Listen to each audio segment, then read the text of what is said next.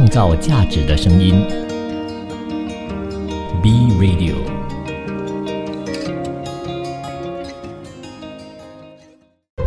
一段文字，一寸养分，一种体悟，一份感动。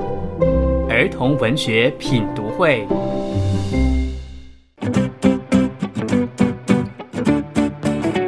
趣味知识库。谢谢你继续留守创造价值的声音 B Radio， 这里是儿童文学品读会。你好，我是 Vincent 武维。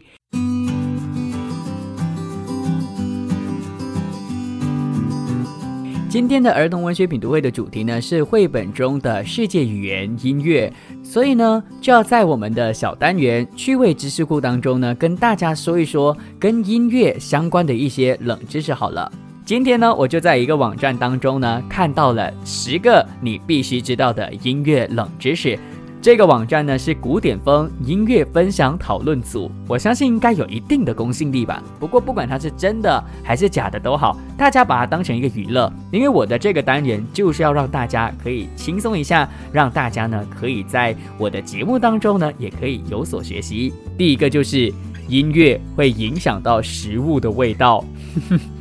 你自己觉得音乐尝起来是怎样的一个味道的呢？当你走进一间店，那一间店呢，它播放的音乐啊，其实呢会影响到你对于食物的这个感官刺激的。牛津大学呢之前就做了一个实验，叫做 Bittersweet Study， 为的呢其实就是找出味觉以及听觉的关系。那实验结果发现呢，原来低音的这个铜管呢会增强对于酸的味觉享受，而轻亮的这个声音呢，像是钢琴啊，就能够加强对于甜的这个味道的。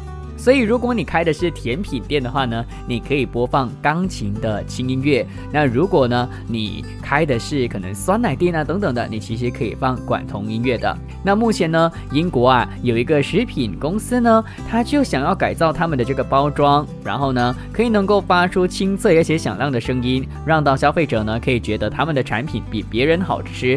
而许多年之后呢，就有所谓的声音强化的这个食品出现了。第二个冷知识是什么呢？摇滚音乐会让你想到受伤的动物。加州大学呢分析了摇滚音乐之后呢，发现呢有些表现的方式呢跟动物的这个吼叫非常的相似，所以呢就会让人联想到受伤的动物了。第三个冷知识就是 Metal and Hip Hop 会带坏你的孩子吗？问号。那荷兰的一个大学呢就发现啊，12到16岁的孩子如果长期喜欢听 hip hop 或者是 heavy metal， 也就是重金属的音乐的话呢，会出现比较叛逆，而且比较容易犯罪哦。所以呢大家尽量的就是要观察自己的孩子，尽量不要让他们在这个年纪呢就是喜欢上这些音乐。当然我们也不能有刻板印象啦，但是大家呢尽量的就是记得要好好的观察自己的孩子有没有真的因为这些音乐呢而让到他们的这个情绪呢越来越急躁等等的。不过研究报告也指出啊，这些音乐的孩子呢多听了之后啊，很容易跟人家起争执或者是破坏公物。但是呢也不代表听这些音乐的孩子呢会跑去跟别人组织帮派啊，或者是去拿枪械等等的。反正说穿了是什么呢，就是听这一类型的音乐的孩子会比较急性子啦，这个呢是绝对错不了的啦。那接下来就是听摇滚音乐的人呢是比较容易有种族主义的。这个又是什么样的一个研究呢？在一所叫做明尼苏达大学当中就发现啊，听摇滚音乐的人呢很容易产生种族歧视。研究证实呢，摇滚音乐会让人比较容易联想到的就是美国本身的一个文化，也因此呢喜欢摇滚音乐的白人呢很容易将自己对于音乐的这个喜好呢反射到了自己的身上，然后呢就有那种白人的这种优越感的。当然我觉得这一点呢在我们亚洲人可能比较少见啦，但是呢我们就听听就好，知道这个冷知识就好啦。第5个冷知识就是呢，音乐可以帮助你专心学习哦。我相信有些人跟我一样的，就是在一个太安静的情况之下是没办法学习的，而如果你有音乐的帮助的话呢，你可以能够更加专心的去学习。所以有时候在图书馆我读不到书，我反而在咖啡厅我才能够更加专心的去工作或者是专心的读书啦。第7，在车上听音乐容易发生意外，所以大家尽量的在车上听 podcast 就好，因为 podcast 没有任何的音乐。第8，流行音乐变得更大声，反而更加没有内容。西班牙国家研究委员会呢发现，流行音乐本身的音轨的声量越来越大，这是因为呢现代的这个录音工程的进步同时呢也可以能够将录音时的那个声量变得越来越强。但是呢也因为这样呢，让到这些歌曲开始变得越来越单调，让到这些流行音乐呢越来越没像以前的音乐那么的有旋律，或者是那么容易的让人有经典的感觉。这也是为什么可能现在的抖音音乐呢它可以流行，但是流行也真的是一阵子而已，你过了一段时间你再听的话呢，不会有那种流行不会有那种经典流行音乐给你的那种氛围。举个例子，就像迈克尔·杰逊他的歌曲这么多红的，那可能呢你也有办法在现在重听的时候找回当初的那个乐趣了。第9个，长笛是目前出土最古老的乐器。长笛呢，据分析可能在42000年前就已经有这个乐器，反正它是人类最古老的乐器。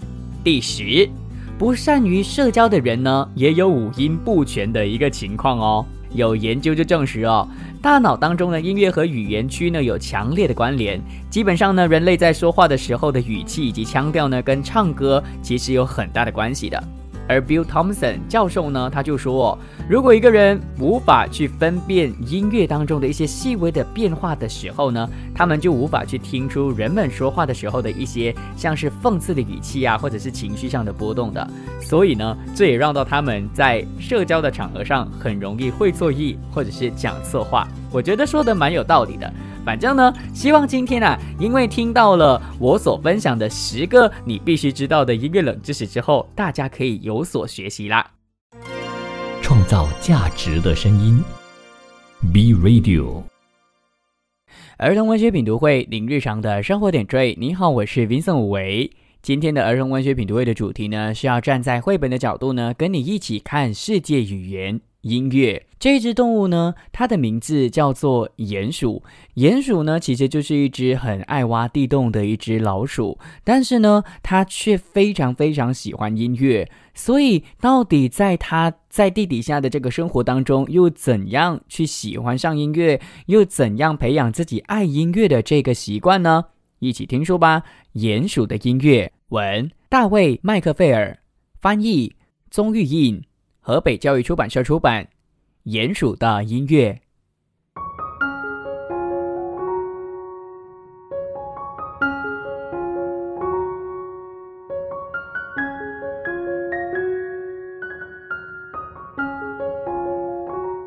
鼹鼠独自住在地底下，它每天都在不停地挖地道。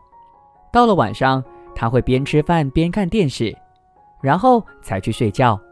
鼹鼠很喜欢这样的生活，可是过了一段时间，它开始觉得好像少了些什么。有一天晚上，电视上出现了一个拉小提琴的男人，他演奏出鼹鼠从来没听过的美妙音乐。我也想拉出那样悦耳的音乐呢，鼹鼠自言自语地说。第二天，他马上给自己邮购了一把小提琴。鼹鼠每天都去检查信箱，没有小提琴。终于3个星期后，小提琴送到了，鼹鼠很高兴。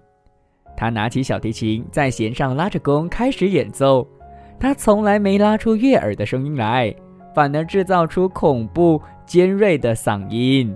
鼹鼠再试一次，小提琴的声音听起来还是很尖锐，不过没刚才那么恐怖了。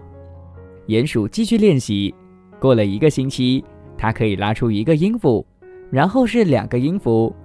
快到1个月的时候，它会拉出完整的音阶了。鼹鼠不断地练习，它学着用这些音符演奏一首简单的乐曲。1年过去了，鼹鼠拉得越来越好。它从来没有那么快乐过。白天的时候，它一边挖地洞，一边哼着晚上要演奏的音乐。现在鼹鼠演奏的音乐比他以前在电视上看到的那个男人还要好。他想象自己在许多观众面前演奏，想象自己为国王和王后演奏。他还想象自己的音乐能触动人心，抚平人们的愤怒和悲伤。他的音乐甚至还可以改变这个世界。鼹鼠笑了，我真傻。他想，我的音乐也许能做很多事，可是没有人听过。鼹鼠又演奏了一曲，然后放下小提琴去睡觉。他做了一个非常安详、幸福的美梦。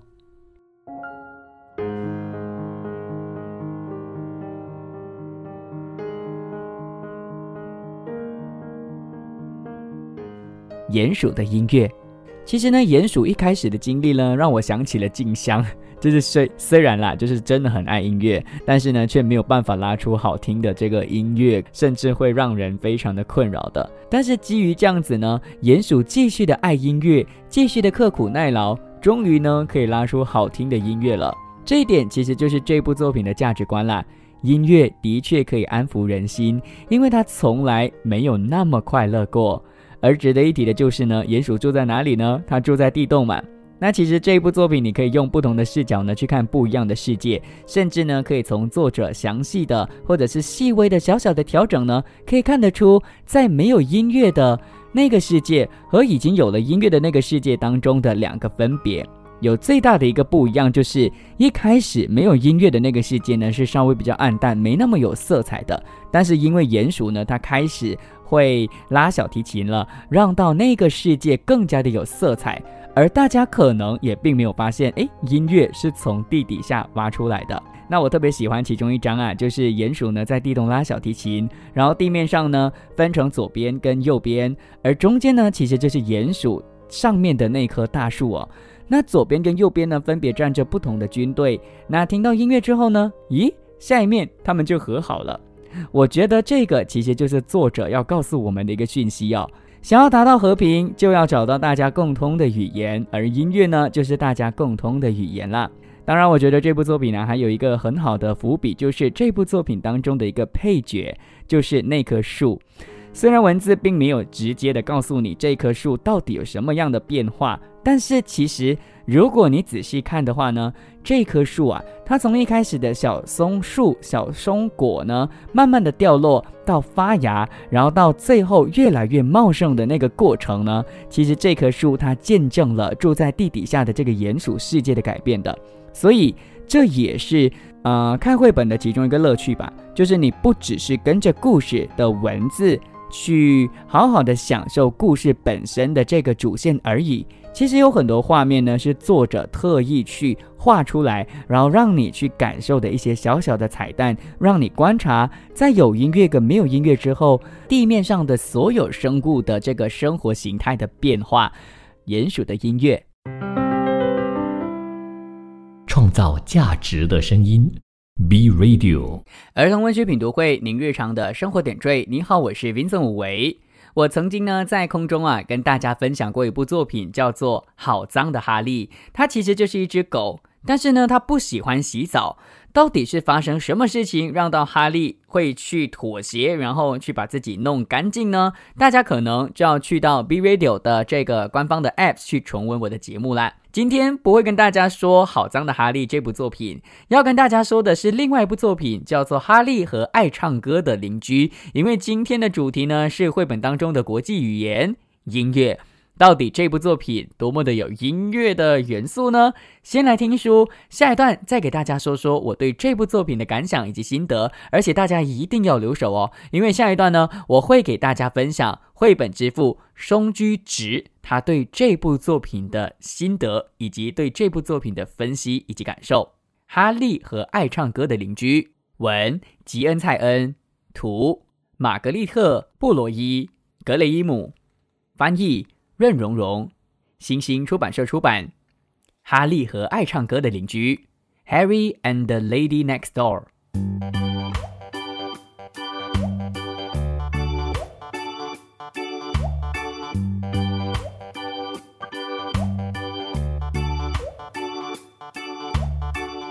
哈利是一只有黑点的白狗，他喜欢所有的邻居，只有一个除外，他不喜欢隔壁的那位小姐。隔壁那位小姐老在唱歌，而且调门高，声音响。他一唱歌，哈利的耳朵就受不了了。他唱起歌来比小贩的喇叭声还响，他一唱起来，卖花生的就捂耳朵。他唱起歌来比消防车的警报器还响，他一唱起来，消防队员就捂耳朵。他唱起歌来比一群猫叫还响还高，他一唱起来，猫就都逃走了。哈利尝试过各种方法让他停下来，他在他的窗下汪汪叫，他的朋友们也帮他一起叫，可是一点用也没有。隔壁那位小姐继续唱她的歌，她唱得比任何时候都响亮。有一天，哈利家办聚会，也邀请了隔壁那位小姐，她带来的节目就是唱歌。她一开口唱，哈利几乎要去咬她的腿，可是她只咬了钢琴的腿。人家把哈利赶出房间，你太淘气了，他们说。哈利摇摇尾巴。他往外走时，有人说可怜的哈利，也有人悄悄地说这狗真幸运啊。哈利一开门，风吹了进来，把钢琴上的一页页乐谱吹得满屋子打转。大家都想抓住乐谱，可是谁也没抓住。乐谱被吹到门外，吹进院子，吹过围墙，吹到了树上。哈利叼住了几页，不过他没有把它们送回去，而是叼着跑开了。哈利跑啊跑，跑到一个安静的地方，他放下乐谱，躺下来，很快就睡着了。过了一会儿，哈利被什么声音吵醒了。原来他周围都是牛，正在哞哞的叫，他们的声音很低沉。哈利竖起耳朵听，他觉得这些牛的叫声是动听的音乐，他从来没有听过那么温和低沉的声音。他希望隔壁那位小姐能像牛这样唱歌。哈利一下子有了主意。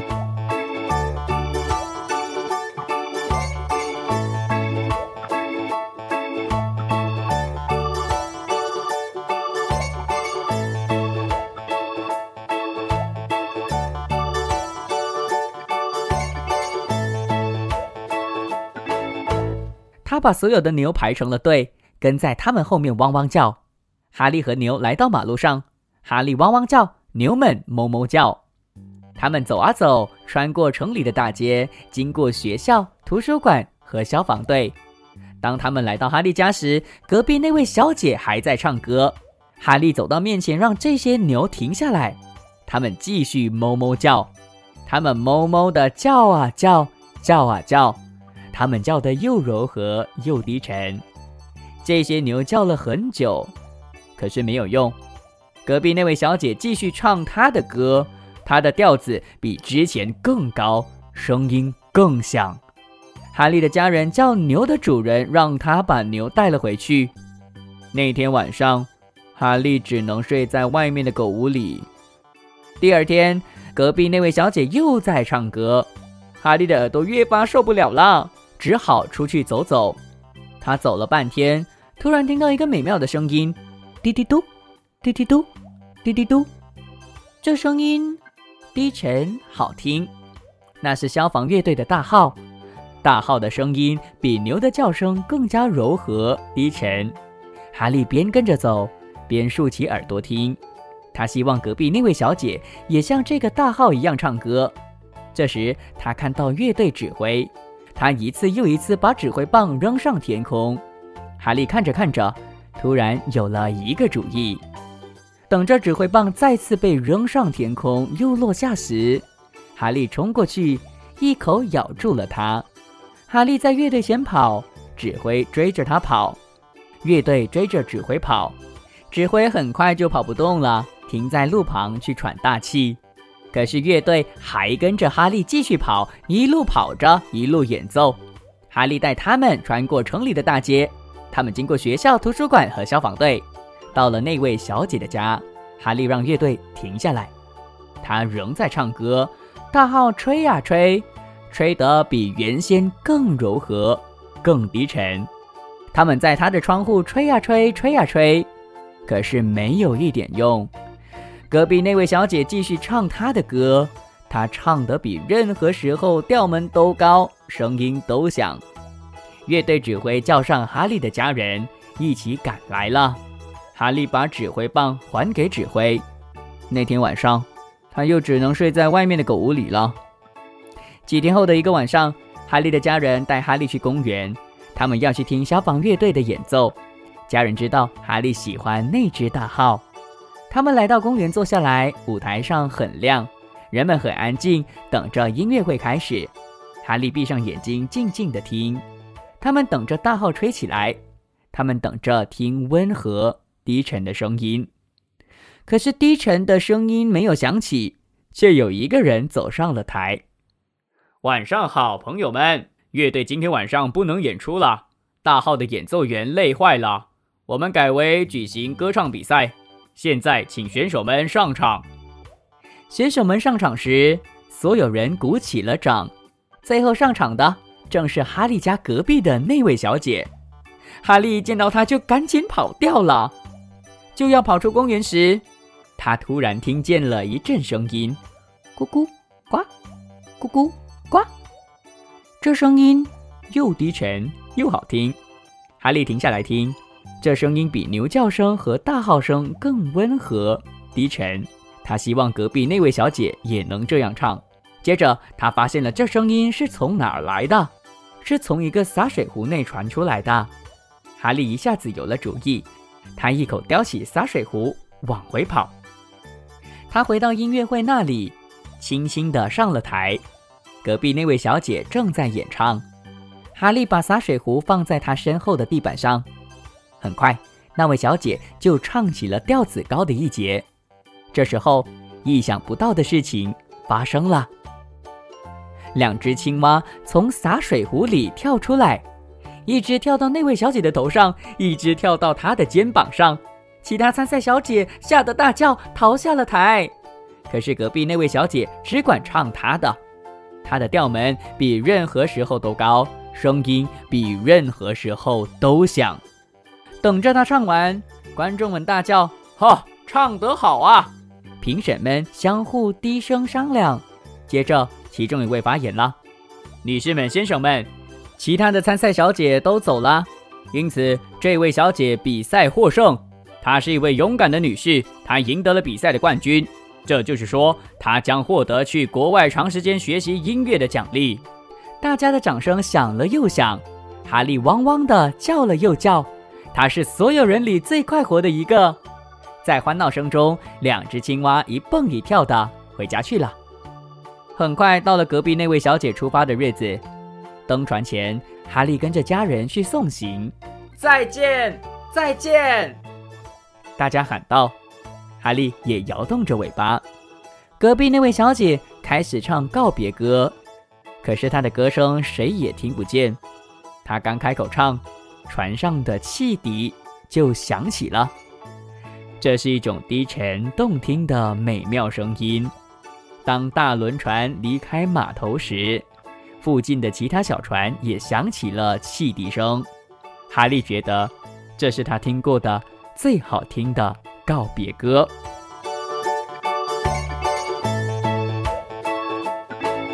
哈利和爱唱歌的邻居。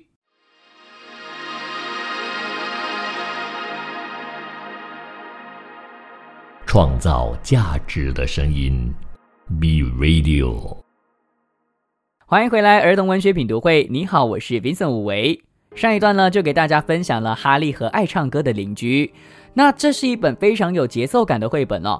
他的这个情绪呢，是层层叠叠，一叠一叠的，在让你去感受哈利真的是要把他的邻居给赶走所做出的努力。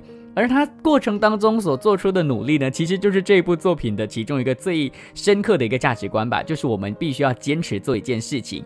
但是其实呢，这个坚持可能大家会觉得很不妥当吧，明明那个邻居就没有在做错事嘛，而且呢，应该并不是非常难听的，只是可能哈利是狗嘛，所以他的耳朵特别的敏锐，就会觉得呢，高音对他来说有一点点困扰。但是我觉得你们可以能够跟孩子表达的就是呢，如果你想要做一件事情，你坚持做一件事情的话，不要带给别人困扰的话呢，其实并不是一件错误的事情啦。松居直老师呢，在《幸福的种子》亲子共读图画书当中的作品当中就提到了，孩子呢在不认识字的一个过程当中文字其实是毫无意义的符号所以对于孩子翻阅图画书的时候呢，其实注意力呢并不会转向文字，而是直接的会进入图画的世界，由图画呢来去了解故事的。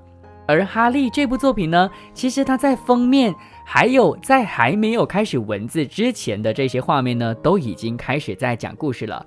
举个例子，这部作品也就是哈利和爱唱歌的邻居呢，它的封面其实就是哈利，就是那只有黑色斑点的白狗呢，它在画面当中的右边，然后呢它看着窗外，他的表情呢就非常非常的急躁，就是非常的生气。那或许孩子在看到封面的时候就已经好奇他到底在生气什么，而在翻开第一页的时候呢，其实那个时候的哈利依然表情是非常非常的愤怒的。而当时候呢，就有文字说他不喜欢的就是隔壁的那位小姐，因为隔壁的那位小姐呢，她做了什么事情呢？其实图片也有在暗示。第二面所给大家看的画面呢，是哈利他就非常不耐烦的坐在地上，而左边呢有一张乐谱。那或许呢孩子就会开始脑补，这只狗应该是跟音乐有关，所以才感觉到不开心。然后呢，到了第3面跟第4面，才终于解开了他的迷惑。因为呢，画面开始有一个小姐，就是他的邻居呢，开始在唱歌，然后文字也开始在叙述了。其实年纪越小的孩子看的图画书呢，越有必要用图画来去讲故事。而当大家翻阅这个陌生的图画书的时候呢，其实也要由图画来了解故事。如果看图就可以能够想象故事的发展的话呢，那么人们就会逐渐的对于这本书产生兴趣。而图画书呢，对于小孩子就是有这样的一个功能啦。那做得非常出色的其实就是哈利和爱唱歌的邻居。那我特别喜欢这部作品的作者他用不同的职业以及人物和歌声去做对比的这个手法。很多人呢可能会一直质疑到底绘本是不是儿童文学。当然在我的立场，我的节目是什么？我的节目是儿童文学品读会嘛，但是我很常跟大家分享绘本。在我的立场，我当然会把儿童文学和绘本挂上等号，因为我在第1集的时候就已经跟大家说了，一部出色的绘本呢，要有图画跟大家说话，也要搭配着文字，而且这个文字要精简，才能够让图画的生命呢更加的有力。